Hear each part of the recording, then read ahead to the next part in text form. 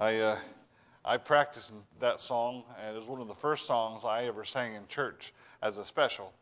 And I practiced that song for 4 months before I got the guts to actually get up to sing it. And the mornings, I was going to sing in the afternoon, and in the morning, a lady got up and she sang that song. I still remember that to this day. I still sang it. I put so much work into it, I was not going to do it. Oh, goodness. Well, today is not Memorial Day, but it is Memorial Day weekend. And I think we'd be remiss to not acknowledge that fact. I am so thankful for the country that we live in. We are not a perfect country and have never been a perfect country. But I am thankful for the freedoms that we have. We can meet freely here today. We can worship God freely. And that is a blessing that's been given to us by God. It has not always been that way. And it's not always been that way even here in our own country. But there's something that is important for us to understand, and it's the basis of Memorial Day is that freedom isn't free. On Memorial Day, it started back in the late 1860s after the Civil War was over. And as women began to go and decorate the graves of fallen soldiers, remembering the lives that had been lost, the sacrifice that had been given. And I can remember years ago, I was 18 years old. It was on my 18th birthday. I was in Washington, D.C. With my pastor and a couple other young men. And we went to see the Vietnam Memorial. We saw the names on the Vietnam Memorial. We saw the Korean Memorial, and I'd never seen that. But on that memorial is just these words: freedom is not free. It started all the way back in the Revolutionary War for us here in the United States. Men stood up against tyranny. They stood up and they fought for freedom from Great Britain. Many men died in those days. In fact, if you look at the Declaration of Independence, those men that signed the Declaration of Independence, they put their names on there at risk of their lives because they were hunted. They were those that were caught were arrested and tried and killed. And so our freedoms, as far as our country is concerned, goes all the way back to the Revolutionary War. And during the Civil War, many people died in those battles. In fact, more people died in the Civil War than had died in all other battles and wars coming up to that point, and which is why in 1970 it became a national holiday that we would pick the last Monday of the month. I believe this year it's May 30th to be Memorial Day, the day that we remember. And that's what a memorial is. It's there to help us to remember what's been done, to remember something. And as we stop today and tomorrow, I hope we do thank God for the sacrifice of those men and women that have died for our freedoms. One of the problems I see in our culture today is that it's not something that's celebrated so much. Now, I'm not going to say that we're a perfect country. Don't get me wrong. We are not a perfect country. But we have freedoms that many other countries in this world don't have. There are Christians today that are meeting in secret because they could be killed if they were caught or jailed. And there are others that are the lowest class of because they're Christians, they become the lowest class of people in their country. It's a caste type culture. And I'm thankful that we don't have to suffer through that just because we believe in God. Now, that may come a day that happens again. I don't know. But for now, we can remember the freedoms that we have. Many people today, and I'm not trying to knock our younger generation. I'm thankful for our younger generation. But many of them have grown up and not heard about all of the things. I grew up in a school that taught me about the Christian heritage of our country. I can remember sitting in the back room talking with one of our teens and mentioned the Mayflower Compact and why the people first came on the Mayflower. And they said, I'd never heard of that before. I said, here, you can read it.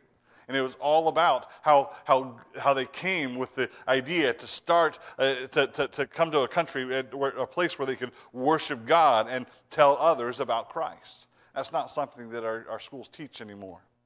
They tell us that God had nothing to do with the beginning of our country, but honestly, go to Washington and look at the monuments. It's all over the monuments.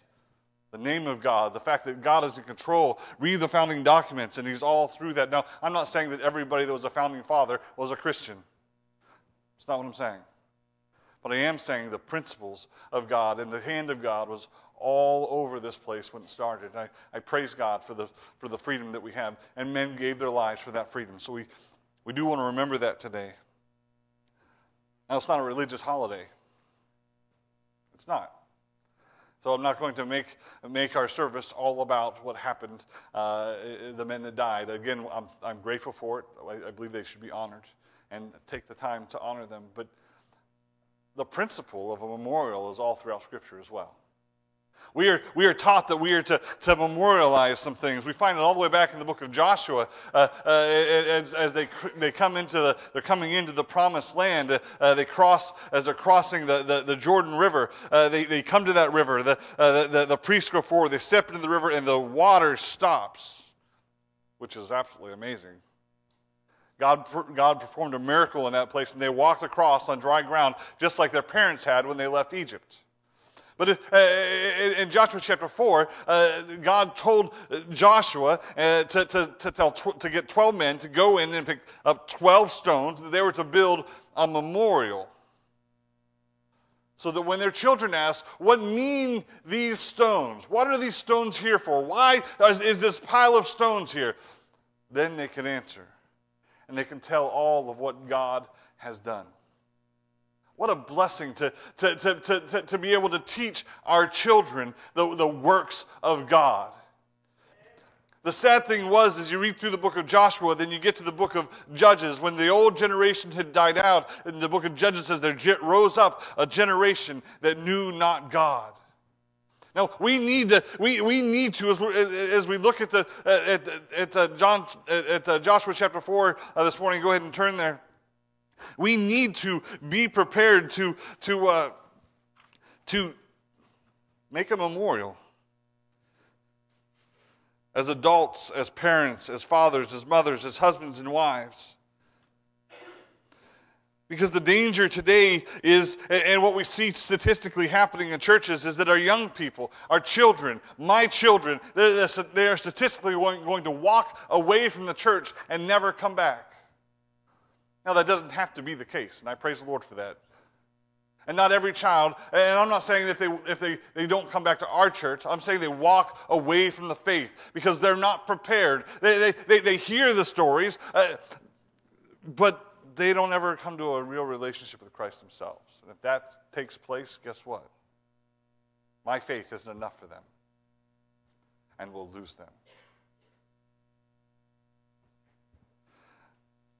Joshua chapter 4.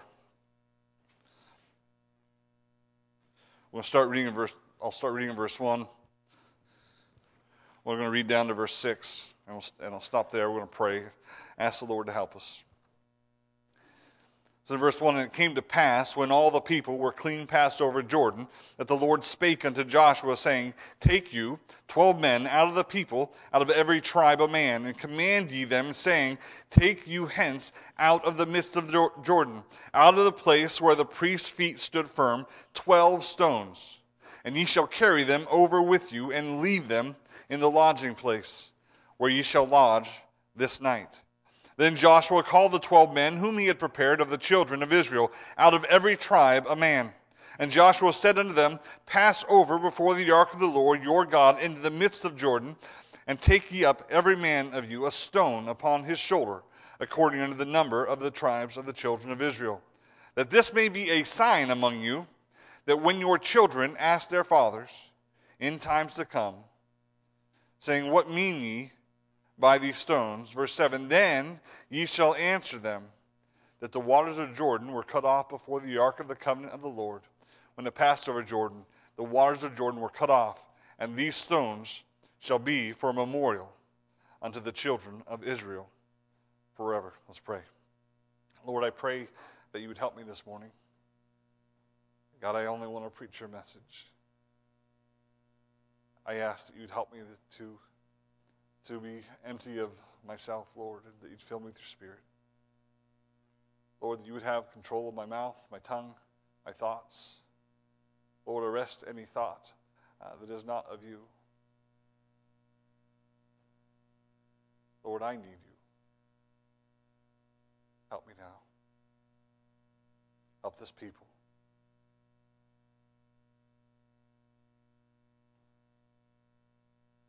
Help us, Lord. We ask this in Jesus' name. Amen. A memorial is an interesting thing. As we look at this account, we have to remember a few things about the people of Israel. Israel is a called people. It's just not a nation. It's the chosen people of God. God made a covenant promise with Abraham that through his seed, that through his children, the generations that would follow him, there would rise up a generation, there would rise up a nation that would be his people. He made a covenant that he would give them a home, the promised land we call it, the land of Canaan. It was going to be a wonderful place, and God had his hand on Abraham until the end of Abraham's life. And when Abraham died, guess what? God was with his son Isaac. He made the same promise to Isaac, and Isaac went about his life and did as God led him to. And then when Isaac died, God's hand was upon his son Jacob, and Jacob's name was changed to Israel, and his children became the nation of Israel. They were a chosen people. The Bible says we, as the children of God, are a chosen people. God, if you're here today and you've placed your faith and trust in Christ Jesus, I want you to understand God chose you to be his child. What a blessing to know that God loves you. You're not just a somebody. You're not just a mass in the crowd. Listen, there are a lot of people here today. Praise the Lord for that. You're not just an invisible person in this crowd. God knows you. God, in fact, knew you while you were in your mother's womb. The Bible says before your substance was formed, your members were written in the book. That God knew exactly how tall you were going to be, knew what color hair you were going to be, or Brother Rich, he knew that you weren't going to have any hair. He knew what color eyes you were going to have. He knew how many teeth you were going to have. He knew everything about you. He knew if you went out in the sun and you were going to get burnt in the sun, he knew that too. There was nothing about you that God did not know. In fact, David goes on to say in Psalms 139 that the number of the thoughts that God has for not everybody, but for you as an individual, are uncountable. They are innumerable. And David said, it is too marvelous for me to think about that. God knew you. Now, when I say God chose you, I want you to understand something. The Bible does not teach that God picked you and didn't pick somebody else. There is a false doctrine out there today that would say that God is sovereign and God picks and chooses to those children that he would have to be his, and the rest have been born for damnation.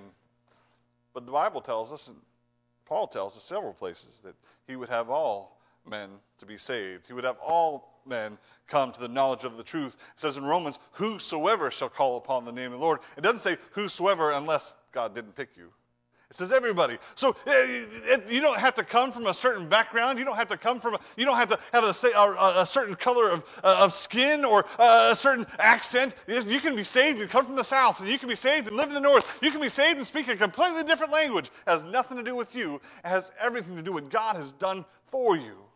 What the Bible does tell us is God in his foreknowledge predestinated us, his children, to walk. That word predestined means, and that word foreknowledge means this, that God knew beforehand that you would get saved. Why? Because he's God and knows everything. And he knew those who would choose to accept him, and he predestined those to accept him to be like the Son, Jesus Christ. Now, I'm not there yet, but he's working on me. Philippians 1:6, that says that I am confident of this very thing, that he which has begun a good work in you will perform it to the day of Jesus Christ. I thank God for that truth every single day, because every single day I fail, I fall, I sin. I think, God, I don't know why you love me, but it has nothing to do with me. It has everything to do with the nature of God. God is good, and God loves mankind. For God so loved the world that he gave his only begotten Son, that whosoever should perish, whosoever should believe on him should not perish, but have everlasting life. Talking too fast. Words are coming out of my mouth all jumbled up. I'm glad I'm saved. I'm glad God knew me. I'm glad God loved me. I'm glad that even though I was dead in my trespasses and sins and I was not worthy of God's love, he loved me anyways. But God commendeth his love toward us in that while we were yet sinners, Christ died for us. I didn't have to turn around my life. I didn't have to start doing things the right way to become a child of God. God loved me, and the sin and the wickedness and the rebelliousness of my heart. And the Bible says in Ephesians chapter 2, verse 4, but God, who is rich in mercy, even though I was a sinner, even though I was dead in my trespasses and sins, even though he saw me from his holy place, with his holy nature, he saw my wickedness, my filthiness, my disgusted, vile nature. He saw me and loved me and sent his Son to die on the cross for my sin. He, Christ, paid for my sin. I'm chosen. I'm saved because of Christ. We are God's chosen people. Now we see here also this covenant that God had with the people of Israel. There was a promise to this people. Before they ever entered into Egypt, that God made a covenant with Abraham in the book of Genesis. There was a promise. Abraham had brought together the sacrifice, and then God put him into a deep slumber. And while he was sleeping, the Bible says that God's presence moved about that place, and he gave him the promise that nation, those that would be born out of him, would be his chosen people. And the blessing of all that was that it had nothing to do with what Abraham was going to do. It was a promise of God. God had to keep that promise. See, when you and we sign contracts with somebody, if one of us breaks the contract, then the contract's void and null, right? But in heaven, with this contract that God made with Abraham didn't have anything to do with it. God made the covenant with Abraham. So no matter what Abraham did, no matter the fact that Abraham lied multiple times, even though there were times when he disobeyed God in his life, that covenant was with Abraham, and God kept it. There's another covenant God keeps with you and I, the covenant of salvation. Listen, aren't you glad that we don't have to do anything to earn salvation? But even greater than that, there's nothing that I can do to lose my salvation. I am saved not by my works, but I am saved by the grace of God. And since I can't save myself, I can't break that covenant and lose it either. The Bible says that we are held in the palm of Jesus' hand, and he is in the Father's hand, and no man can pluck us out of the Father's hand. There's nothing that can be done to remove that salvation, remove or break that covenant that God has made with us. The old covenant has passed away, but God, through Christ, according to Hebrews chapter 10, has given us a new covenant through his body, through his sacrifice. If we're going to memorialize anything today, let it be this. Remember what Christ did for us. Because in John chapter 8, Jesus said, if the Son shall make you free, he shall be free indeed. The Son shall make you free, you shall be free indeed. But just as we learned about those men who gave their lives for the freedom that we have in this country, understand that the freedom that we have in Christ wasn't free. Jesus died for that freedom. He gave his life. Listen, he sacrificed himself from the very beginning. The Bible says before the foundation of the earth were laying, the Lamb of God was slain. The plan was all along. He came for the purpose to die on that cross. He didn't come to heal. He didn't come to teach. He didn't come to perform miracles or walk on water and to feed 5,000. He did those things. And he ministered to people and he healed people. And what a blessing those things were. But the purpose that he came was to seek and to save that which was lost. As he came and entered into Jerusalem in the triumphal entry, as he prayed and said that for this purpose I came. And that purpose was to die. Tonight or this afternoon, our second service, we're going to end it with communion. And Luke chapter 22. Luke chapter 22, Jesus sitting at the Last Supper with the disciples, broke bread and took the cup and said, "Do this in remembrance of me." Now, he hadn't even died yet, but he had told them he was going to die. He told them he was going to die and that he would rise again, and their minds and their eyes were closed to this truth until after the fact. But he was teaching them something here. When I'm gone, when I've died, and when I've risen again and gone up into heaven, until I come back, there's a period of time where to do that in remembrance of him, we're to memorialize the sacrifice. We're to remember what Jesus did for us. We're to remember his death, the brokenness of his body, the bruises, the beatings, the flesh torn from his bones as they used the cat of nine tails and beat him, the fact that they pressed that crown of thorns upon his head and the blood running down his face and into his eyes. Listen, we need to remember that broken body as he hung there and the difficulty he had in just breathing. Listen, a death on the cross is not a pleasant or quick death. It's one of the most difficult, one of the most painful and excruciating deaths that can take place. It's why the Romans did it. They didn't do it to Romans. They did it to those that they didn't deem worthy of a death of a man. So they would hang them on that cross, and they wouldn't die from the lack of blood or the bloodshed. They would die because out of the fact they couldn't breathe. As they hung there, they'd have to pull themselves up to breathe. Well, you get tired after doing that for so long. You get to where you can't do it anymore. And have you ever had a weight on your chest? Pressing down and you just can't get a deep breath. My kids are small, but they're getting bigger. And Zeke isn't so bad, but I get Ezra or Elijah. If we do any wrestling around and one of them lays on my chest, it's kind of hard to take a deep breath. Now you say, "Well, you're breathing, you're talking." That's what I used to tell people in the ambulance. I just can't breathe. It always drove me nuts. You have people say, "I can't breathe. I don't know what's going on." And I mean, you're talking. You're fine. But that only lasts for so long, because when you get short of breath, even though air is going in and out, it's not enough air.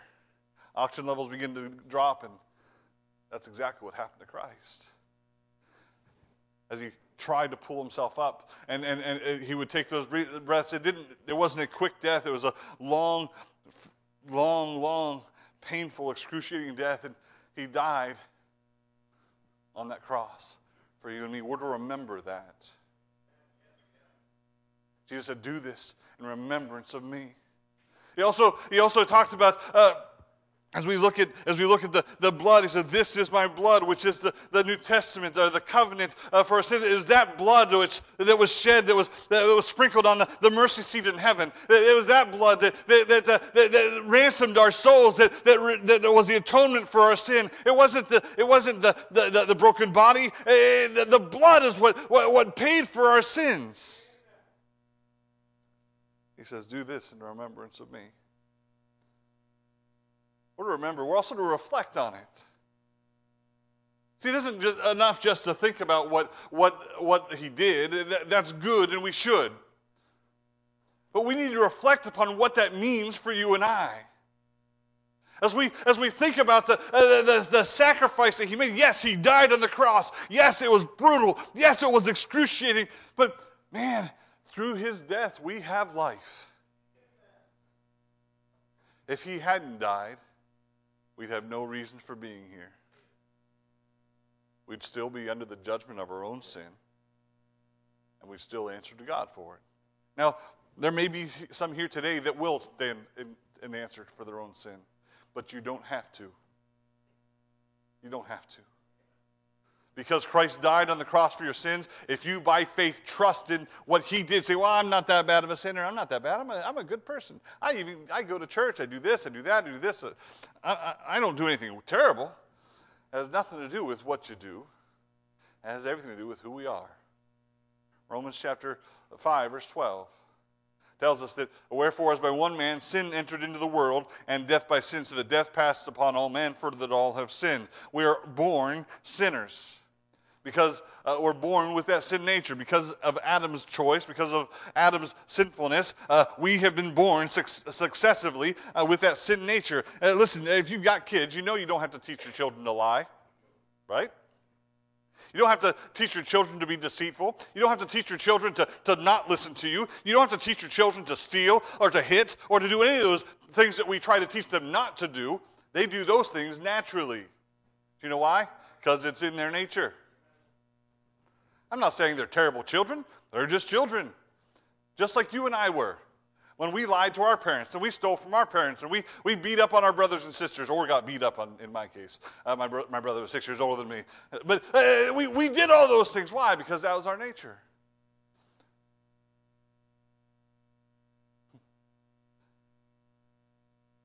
And because of our nature, there was a penalty to be paid. Romans chapter 6, verse 23 says, for the wages of sin is death. Say, I'm not that bad. Let's just do an experiment here today. Will you be honest with me? All right. If you've ever lied, raise your hand. What does that make you? A liar. Okay. Have you ever stolen? Raise your hand. It could be even the smallest thing. What does that make you? No, it makes you a lying thief.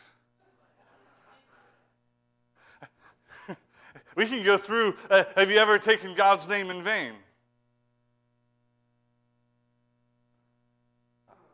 I'm sad to say, but I have in the past. It's called blasphemy. You wouldn't do that with your mother's name, would you? Well, no, I love my mother. In the Old Testament, they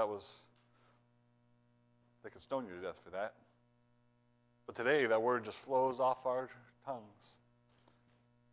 We say the name of God and use it as a curse word, or God forgive us.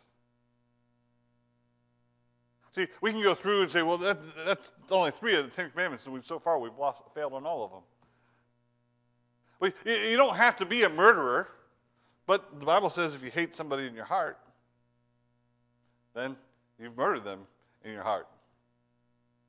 Say, well, I've never committed adultery. The Bible says if you look at somebody with lust, you committed adultery in your heart. So we've gotten 5 out of the 10, and if not all of them, all of us, we've all broken at least some of them, if not all of those 5. What does that tell us? That we're sinners. For all have sinned and come short of the glory of God. So, well, yeah, but I'm no worse than anybody else. You're right. But all of mankind will stand in judgment of God one day. And God is holy. And sin will be answered for. For the wages of sin is death. Because of our sinfulness, because of our sin nature, we deserve to die. So we're all going to die. I'm not talking about physical death. We will all die physically. It's talking about an eternal death. See, this body will die one day. I'm getting older. I need glasses now. I would say I'm getting fatter, but I'm losing weight, so that's a good thing. But I'm still getting older. My hair is getting grayer, or as my wife says, it's getting thinner. This body's going to die, but this body is not me. If you chop off my arm, guess what? I'm still me. You chop off my other arm, I'm still me. You take off both legs, I'm still me. You take off my head, this body isn't me, but I'm up there. Why? Because I'm saved. And me isn't this. The death that the Bible is talking about is eternal death. It's mentioned in several places. In Luke chapter 16, it talks about the rich man and Lazarus, and Lazarus goes into Abraham's bosom, and Lazarus lifts up his eyes, and the Bible says, in hell. And that's even before the judgment. There'll come a time when he stands before God in judgment, and God's going to separate those who believe and have trusted in Jesus Christ from those who have not. And those who have not, the Bible says, will be cast into with Satan, and all that are in hell will be cast into the lake of fire for all eternity. People play it off like it's going to be fun. I'm just going to go out and party with my friends. There will be no party. I don't know about you. Have you ever been burnt? I've had some small burns. I saw Noah yesterday. He had a little burn on his finger. And he was carrying around with him. He touched something hot and burned his finger, but he was carrying with him this bag of ice. And if you remove that ice from his hand, because they had to replace the ice a couple times, he began to cry and wouldn't stop crying until you gave him back the ice or gave him new ice to put it on his finger. You know why? Because it hurt, and that was just his fingertip. We'll be judged. Say, well, God's a God of love, and God will just give me grace. He is a God of love, and he does give us grace. But the grace that he's given to us is through his Son, Jesus Christ. If you have not the Son, you have not life. His grace is the opportunity to trust in Jesus. You have a little space of grace. You don't know how long you have. You may have 90 plus years, or you might have 2 more days. You don't know. We don't know if we walk out of here today. We don't know if we'll even walk out of here today. I remember going to a church service when I was about I don't see any of the little kids. I was probably 6 or 7 years old, and it was a big service. It was the 25th anniversary, I think it was. And a guy got up to sing, and he opened up his mouth. He sang all the time. He had this deep bass voice. Loved listening to him. And he opened up his mouth, sang the first phrase of the song, and then went like that. And the pastor jumped up and grabbed him and said, "Are you okay?" He was, "Yeah, I'm okay." And down he went. He had a AAA that burst, abdominal aortic aneurysm that let go while he was singing in the pulpit. I'd never seen anything like that before. See, you never know what's going to happen. Say, "Oh, I'm healthy." That doesn't mean anything. Not anymore. I've seen a lot of young people die in car accidents. I've seen a lot of young people die at their own hand. We never know. So what you have now is a space of grace. What do I mean by that? It's a phrase from the Old Testament that where God is withholding his judgment and giving us an opportunity to make a choice. If you're here today without Christ, you have been given an opportunity to make a choice. To choose Christ or to reject him. If you choose Christ, the Bible says, "Whosoever shall call upon the name of the Lord shall be saved." You don't have to earn it. You don't have to do all kinds of things before he will accept you. He will accept you as you are. But what he does require this. He requires faith. Whosoever believeth on him. How do I get faith? Romans chapter 10, faith cometh by hearing, and hearing by the word of God. Don't take it because I said it. Take it because God said it. We have to trust what he said. The Bible also says this, we're to repent. Now, that means there's a change of mind and a change of direction. What I mean by that is there are too many people in this world that said a prayer sometime in their life, whether they were a child or an adult, it doesn't really matter. They said a prayer. They put their ticket to heaven in their pocket. They strapped on their parachute, and then they continue to live like they always did. Why is that a problem? Because when God saves us, he says that we become a new creature. Old things are passed away. Behold, all things become new. We're not perfect. None of us are.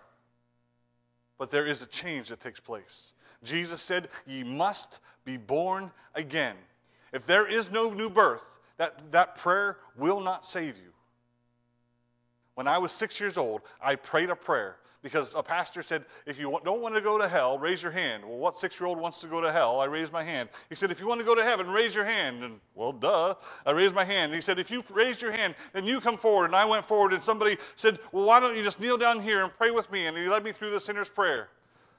And when I got done, they said, you're saved. You're on your way to heaven. And I got baptized 2 weeks later. Man, it was great, except for I wasn't saved.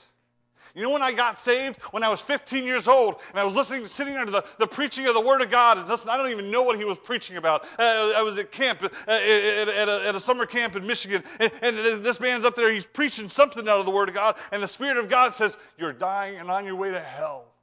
And you will answer for the sins that you have committed. You will answer for your sinful nature. And I thought, I don't want to do that. I don't want to die and go to hell. For the first time in my life, it wasn't just the gospel story that I heard, but it was the gospel that I needed. I understood that I was going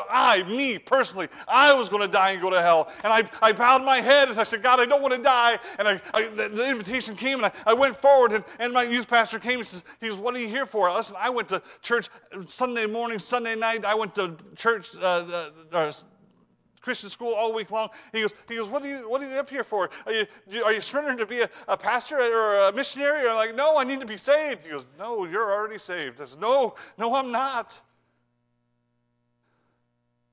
And he took me through all the verses that I could quote because I'd had them up here. But there's a difference between faith of the knowledge of what I've learned and what I've been taught to what I know to be true. And I knew to be true that I was dying on my way to hell, and my only hope was Jesus Christ. And I placed my faith and trust in what Jesus Christ did for me, and that day I became his child. Not 11 years before, 9 years before, whatever it was, when I bowed my head and prayed the sinner's prayer. Because it has nothing to do with the prayer that you pray. It has everything to do with whether or not you've placed your faith in Christ for forgiveness of sins. Not your own works. Listen, I didn't even have much to repent of. I wasn't a terrible kid. I wasn't out doing drugs or spray painting the sides of buildings or cars. Or I wasn't doing any of those things. I wasn't rebellious to my parents. Or I was a good kid who went to Christian school, that went to youth group and learned all my memory verses. And I was a good kid, but I was lost and on my way to hell. So it didn't matter what I did or what I had been or who my parents were. Had everything to do with this right here. And listen, there may be people here today. I am 100% sure that this is true, that there is somebody here today that has made some profession of faith, and they believe that God has saved them because they prayed a prayer, but there's been no evidence of salvation in their life. There's never been a time where they changed their walk. I'm not trying to tell you you're not saved. I can't see your hearts, but I'm telling you, if the Spirit of God is speaking to you this morning, then you need to be saved. Don't listen to me, listen to God.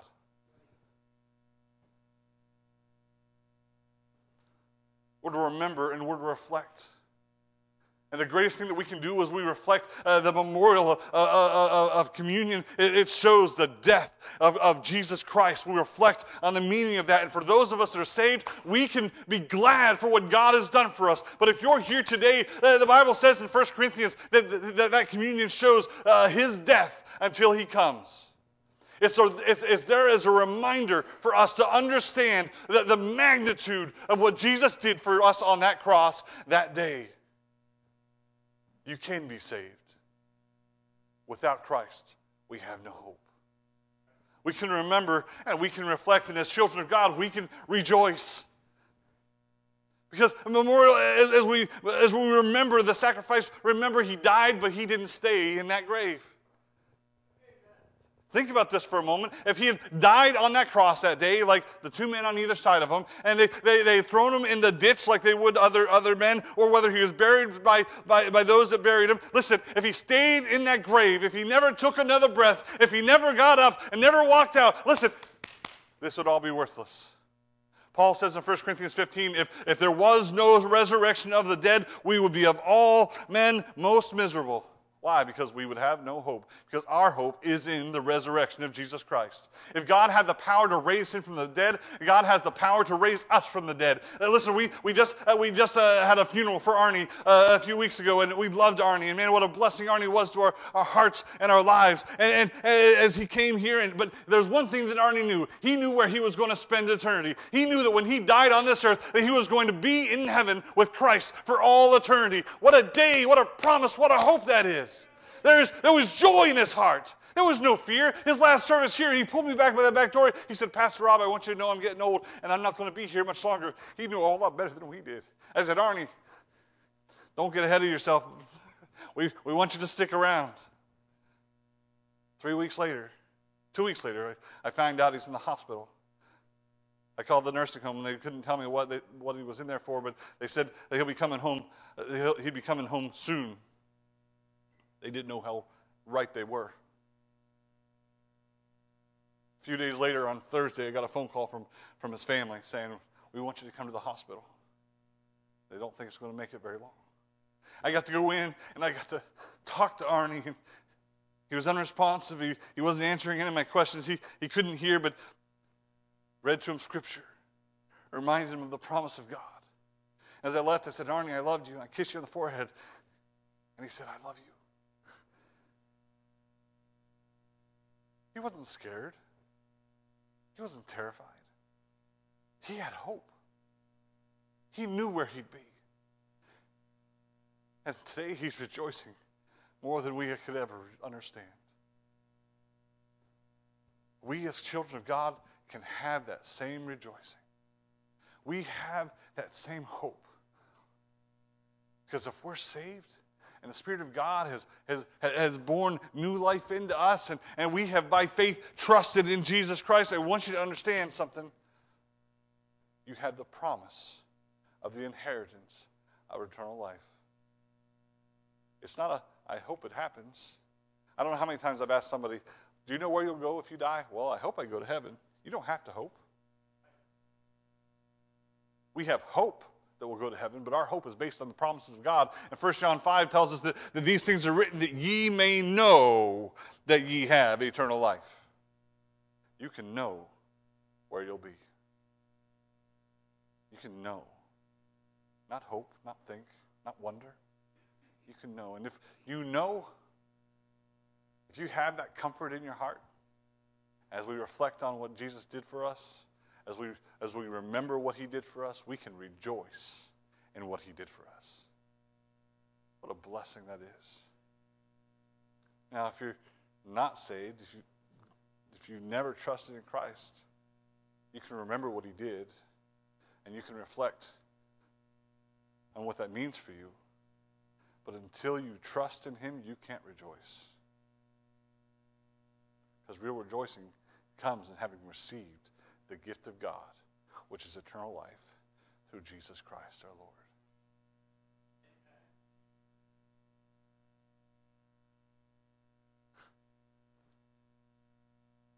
This isn't the message, but I think it's the better message.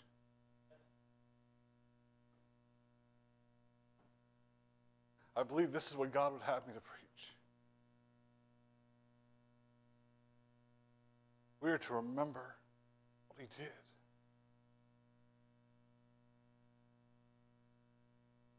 We're to reflect on it. But in doing that, we have a couple of questions. For those of us that are saved, what does that mean for us? Memorial Day comes around once a year. But you're saved every day of the year. Do we live like it? So we shouldn't just spend one day a year remembering what Jesus did. We celebrate his birth at Christmas. And we celebrate his resurrection at Easter. We should do that every single day. Every single time that we come together. We don't have to have a national holiday to tell us to rejoice and to remember and to reflect. It should be every morning when you wake up, you should remember what Jesus Christ did for you on the cross. And it should set the direction for your day. You know what sets the direction for our day nowadays? The price of gas, the price of food, what we agree or don't agree with those that are around us. I've never seen so many Christians who are just burdened down. Don't misunderstand me. I understand the weight of those things, and I'm not saying that our salvation takes away that pain or discomfort. What I'm saying is that we can have joy because of our salvation, despite our circumstances. We can rejoice. Rejoice. Rejoice. And again, I say rejoice. We are to rejoice at all times and in all circumstances. You say, well, you don't understand. It cost me $100 to fill up my gas tank. I do understand. It's expensive. I've got 4 kids. My grocery bill has only gone up higher. I've got 2 boys that are almost teenagers. You know how much they eat. It ain't going to get any better for us. But greater than that, I have a God who is my provider. I have a God who has taken care of me. And the most important thing he has done for me is my salvation. And the salvation of my wife. And the salvation of my 3 oldest kids. And you know what I'm praying for? The salvation of my last kid. On that day, I will rejoice. I want you to understand, as tough as things are with the economy and as tough as things can be with our health and all the things that are going on in our lives, I want you to understand we as Christians should be the light for the world. We talked about this last week. They should see the love of Christ. They should see the Spirit of God working through us, and so that they see our good works and glorify our Father which is in heaven.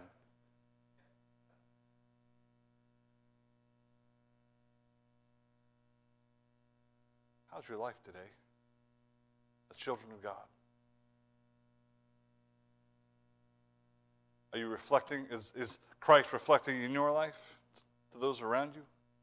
Are you remembering and rejoicing, or are you burdened down with all the things that are going on? Now, I said turn to Joshua. We read it and we left it and didn't really come back. I do want you to see something at the end of the chapter. Remember, Israel has crossed the Jordan River. They've been commanded to set up this memorial. I want you to see why they've been commanded to set up this memorial. Look at verse 21 of chapter 4.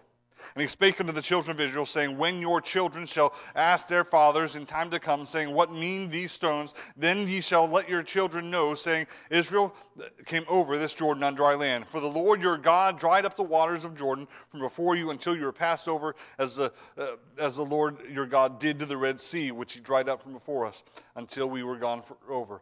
That all the people of the earth might know the hand of the Lord, that it is mighty, that ye might fear the Lord your God forever. We need to set up these memorials in our life. We need to be a memorial of Christ in our life. Ephesians chapter 1 calls God's children that we're to be the praise of his glory. They're to look at our lives and it's to bring honor and glory to him. Is that what they see? Because there are a couple people in this world that rely upon that. Our children rely upon that.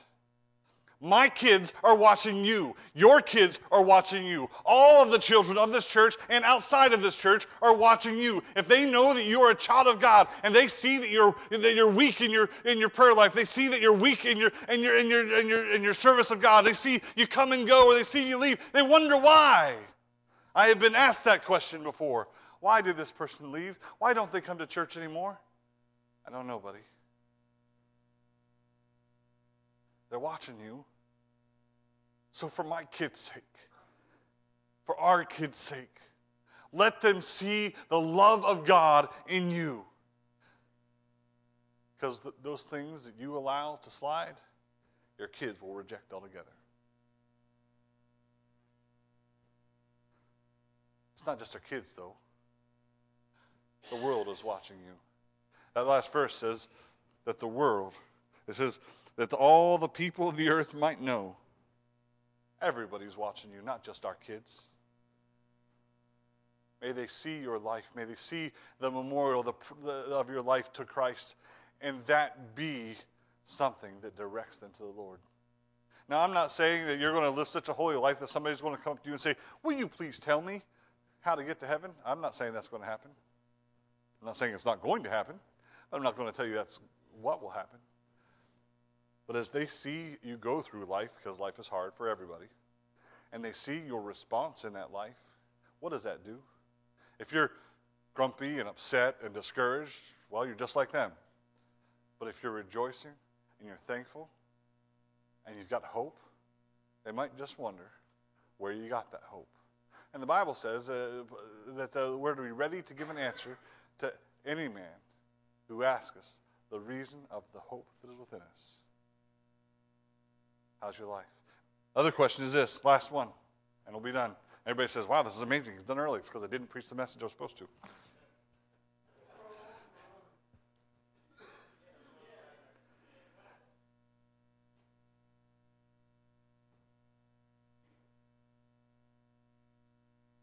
If you're here today and you take an honest look at yourself, at your life, your spiritual life, not the things that you do, not the places that you go, and the Spirit of God is telling you right now that you're not saved, would you honestly ask yourself this question? Why not today? What am I waiting for? What am I afraid of? I can guarantee you that anybody that's here that is saved would rejoice if you place your faith in Christ. I don't care if you're just visiting. I don't care if you've been here for years. I don't care if you're related to me. Nobody's going to be upset. Nobody would look down upon you. My fear is that one day I'm going to get to heaven and there'll be some of you missing. Because you are afraid to speak up.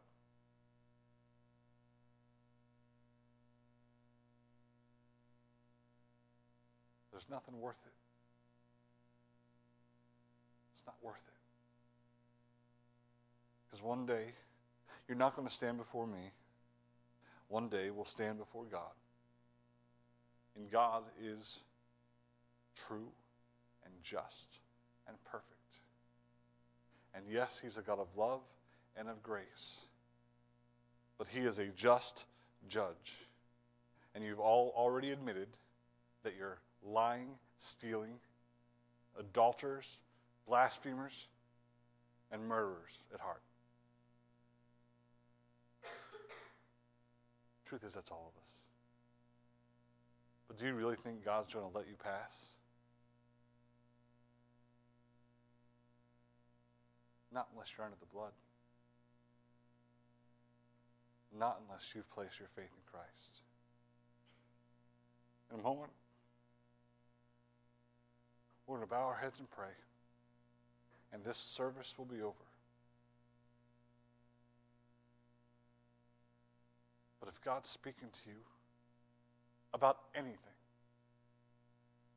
today is the day to get it right.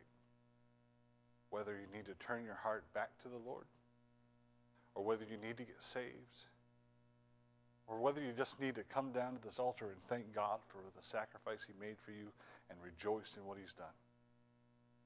Now is the time to do it. Let's pray. Father God, I thank you for this day. I thank you for your word,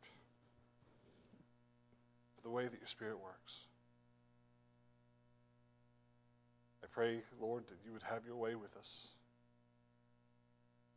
that you'd be glorified, that our hearts would be tender and submissive and obedient to you, whether it's conviction, whether you're calling us to salvation. God, I pray that you won't let up, that you'll break down any walls of pride, fear, and draw us unto you. May you have your way, O God. In Christ's precious name we ask this. Help us, O Lord. Amen. Keep your heads bowed.